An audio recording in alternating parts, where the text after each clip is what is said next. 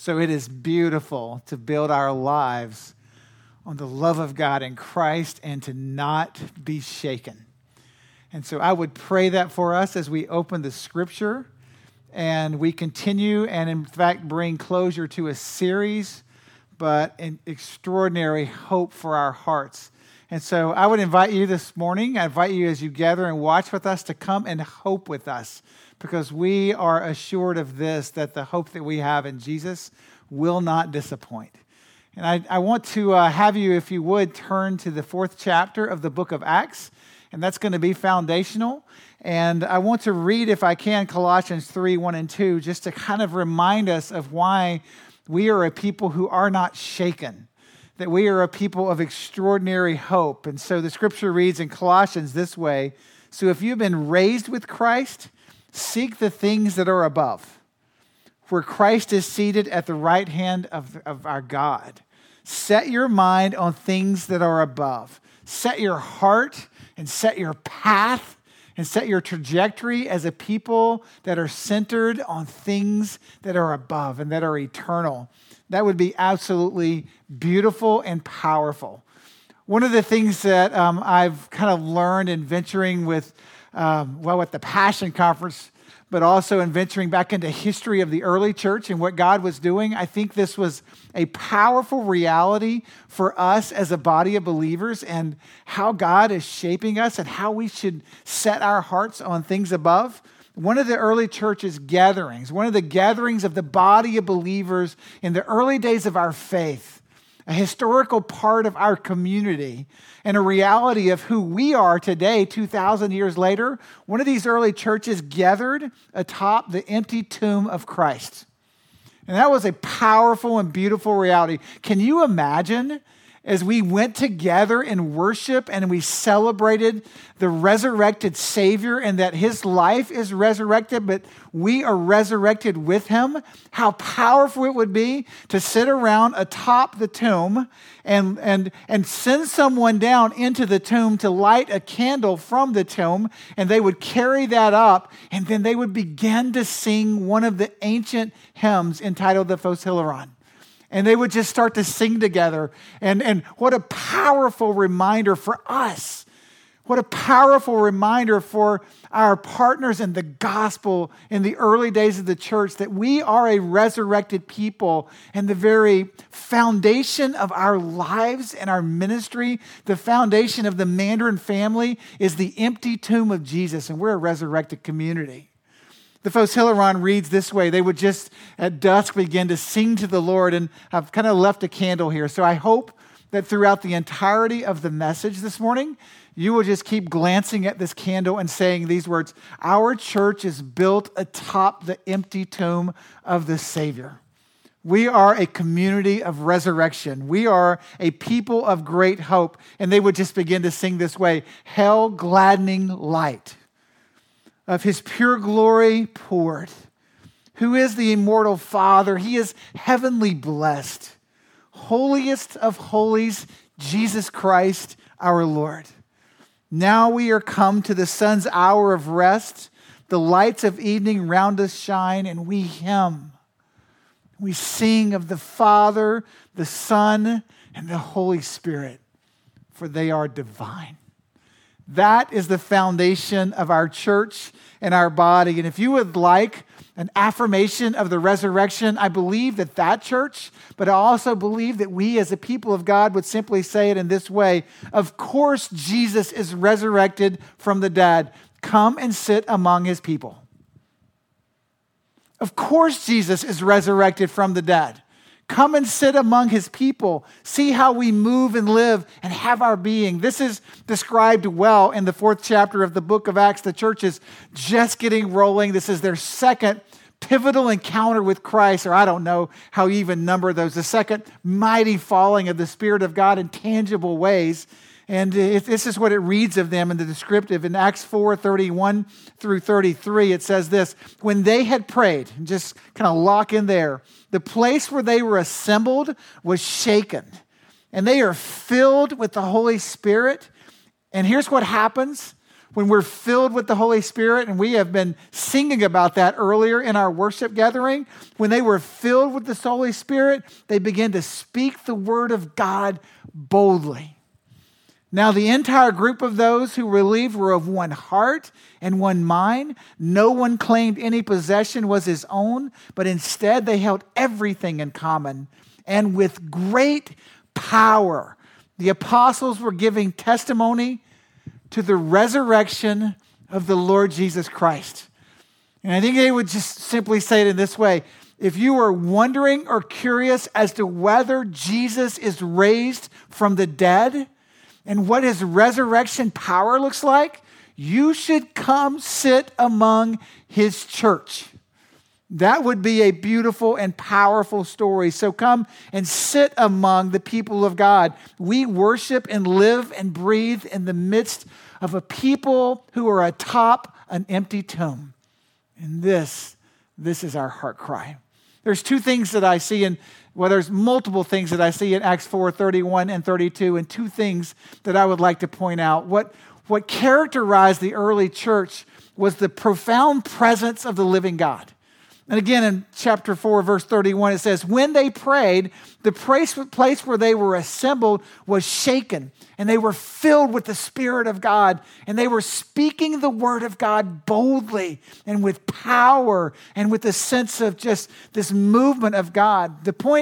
I think the point of their experience would not be to seek to duplicate what happened in the second chapter of Acts or earlier in the launch of the church. In fact, in the initiation of the New Testament church was the fall of Pentecost just earlier than what we're reading about in the fourth chapter. They're not sitting around going, can we do that again? Can we have that same experience again? For in Pentecost, there was this falling of the presence of God. There were these people who had gathered 120 strong, just praying for the presence of God. The presence of God was made manifest among them. They began to speak in their own tongues and yet understand one another, kind of like what happened for us as we were singing Holy Spirit, except multiple languages, bringing glory to one King, and his name is Jesus, the resurrected King of glory. And there was this powerful reality. And I don't think in the fourth chapter of Acts, they were sitting wringing their hands going, can he do this again? They weren't looking for a particular scripted experience from the past. It was way too powerful for that. They were looking for God himself to reveal Jesus himself through the Spirit of Christ. And so they were longing to see Jesus move again in power. So as they typically did when they prayed, God just moved in a new and fresh way. And I believe that a character and attribute of a New Testament church that proclaims this: if you wonder if Jesus is resurrected from the dead, if you wonder if the resurrection is true, you should come and sit among us, because his Spirit and his powerful, it shakes our heart and our soul. It shakes our lives, and it is beautiful and it is powerful. They were a group of people that fasted, prayed, prepared, pursued. They were a people who just simply sat in this way saying, we can't imagine what you might do as you bring your presence and your Spirit among us. But holy God, we long for more Jesus. We long for more of your presence, and we want to be known for that. And over, what was discovered was this manifestation of God in these glorious and utterly unimaginable ways as he made his presence and his power and his beauty and his wonder norm among them, as it was their normal to seek and to pray. So they gathered often, and very often, I would pray this would be true of us, they gathered on their knees, just praising and praying and crying out for God to move in spirit and in power. And then when they prayed, this is Acts 4:31, just the first words. This is the pattern of the church. They had just prayed for the wonders of God. They had prayed for boldness, and they prayed and experienced the power of God himself. I mean, do you not want to try this? Do you not want to experience this? Do you not, as a body of believers, read about the community of the resurrection and then want to turn around and say to the community of Mandarin, to St. Johns County, to Clay County, to the city of Jacksonville, if you're curious about Jesus being resurrected from the dead, come and sit among us, because we're a people who may not often sit. We are going to be lifting holy hands. We will find ourselves on our knees. We're a people crying out for the presence of the living Christ. Would you not want to experience this together? What an incredible joy to pray intensely with a group of like-minded people who are longing for the resurrected Jesus to be made manifest among us so that the proclamation of his gospel could be beautiful, powerful, glorious. And I would pray that we would seek a supernatural response among us as a body of believers as we move to a closure of the Easter season, but yet as a church, never forgetting that this divine Father, Son, and Spirit are the resting of our soul and the abiding of our spirit, and that our worship, as always, as a Mandarin family, atop the empty tomb of Jesus. And if you want to know that he is resurrected, come and sit with us. There's a power in his presence, and there is a beauty in his unity. In verses 32 and 33 of the 4th chapter of Acts, it says the entire group. If you read about in the 2nd chapter of book of Acts, the word all, A-L-L, is constantly there. There's this unity about them. They believed with one heart, one mind. No one claimed any of his possessions for his own, but instead everything was held in common. And with great power, they gave testimony to the resurrection of the Lord Jesus Christ.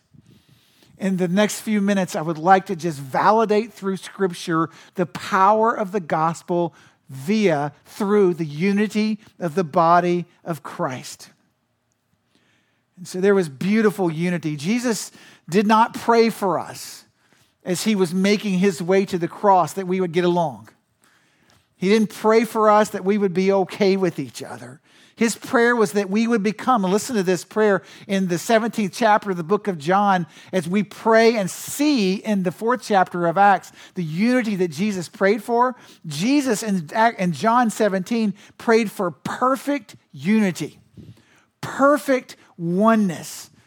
A oneness almost that's birthed out of a body of believers who have mobilized their lives into the midst of the Trinity of the Father, Son, and Spirit. And we're experiencing the same unity among us because our unity flows out of a love relationship with God the Father, God the Son, and God the Spirit. And there is a perfect unity that Jesus prays for the body of believers.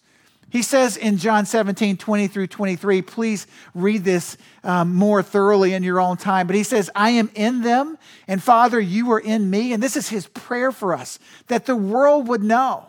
Jesus, I pray that the purpose of the unity would be that the world would know that you sent me and that you have loved them. And so there's something powerful and gospel-oriented in the beautiful and powerful and in the unity of the body of believers. There is something that is life-altering. And this doesn't add up, this prayer, but Jesus, I asked this question, how can our unity, as Jesus prayed in John 17, result in the world's belief? And I think it just doesn't add up for me. The scripture is filled, though, with the impossible or the improbable. So I can't make sense of sea splitting, manna falling from heaven, marching around a city 7 times. So I can't fully make sense of how our unity allows the gospel to prevail. But I see a promise in Jesus' prayer in the 17th chapter that as we fall in love with the living God himself, as we love Jesus through his Spirit, as we love one another out of first response to the love of God, there is something gospel powerful about this. And so I would read this to you, and I will put this in your notes because I think you should probably ponder this. Just as the empty tomb validates the power of the cross and the sufficiency of Christ, The love among the church validates the Jesus as the head of its body. The love of God among the body of Christ validates Jesus as its leader. And it just moves in spirit and in power. The church is so beautiful and attractive that it makes the message of who Jesus is beautiful, powerful, and potent. We have experienced this love of God. We have been raised with Christ, and we are hidden with Christ in God. His Spirit, it's alive within us. And that profound love should flow out of us. It should be enough to turn the world on its head for the sake of the gospel. And we should sit around with the people that we are praying for and say, of course, Jesus is resurrected from the dead. Come and sit among us. Come and gather with us. And that's happening one day in the near future. Come and sit among the body of believers and see who he is. In 1 John 4:12, it reads this way, "Dear friends, if God loved us in this way, we also must love one another. No one has ever seen God, and yet, if we love one another, God remains in us, and his love is made complete in us." There is a compelling call and a powerful promise in this scripture as we pursue beautiful unity as the body of believers. There is this call to love one another as we have been loved by God. And this is the promise. If we love one another, then God will come and abide among us. He will remain among us. He will be made complete among us, and his love will be made glorious among us. So the response that we have is to love beautifully, to love powerfully, to love with this love of God in Christ first that then emanates to others. And so there is something that God is saying is powerful for the church. He's saying to the church, look, listen, I want you to hear this. You are the validation of the resurrection of Jesus. He has prayed for the unity of the believers, and he is now saying to you, it is powerful for the gospel to prevail. In one moment, and again, I would love to put these in your notes, and I would love for you to have conversation about this. As they were talking about the early church that met atop the empty tomb of Jesus as a resurrection community, here is one who stood outside and was persecuting the early church and what was written of the church. And I would love to just read this one sentence at a time and just pause. As citizens, this is his description of the church. As citizens, they share in all things with others and yet endure all things as if they're foreigners. As citizens, they share in all things with others and yet endure all things as if this is not their home. They pass their days on earth, but they are citizens of heaven. They obey the prescribed laws and yet surpass the laws by their own lives. They love all men, and they are persecuted by all. They are unknown and condemned. They're put to death and restored to life. They are poor. Listen. They are poor, yet make many rich. They are in lack of all things, and yet abound in all. They are dishonored, and yet in their very dishonor are glorified. They are evil spoken of, and yet are justified. They are reviled, and yet they bless. They are insulted, and they repay insult with honor. They do good, yet are punished as evildoers. And when punished, they rejoice as if quickened into life. And he closes this way. Do you not see that the more of them that are punished, the greater becomes the number of the rest This does not seem to be the work of man. This is the power of God. These are the manifestation of the evidence of the resurrected Jesus.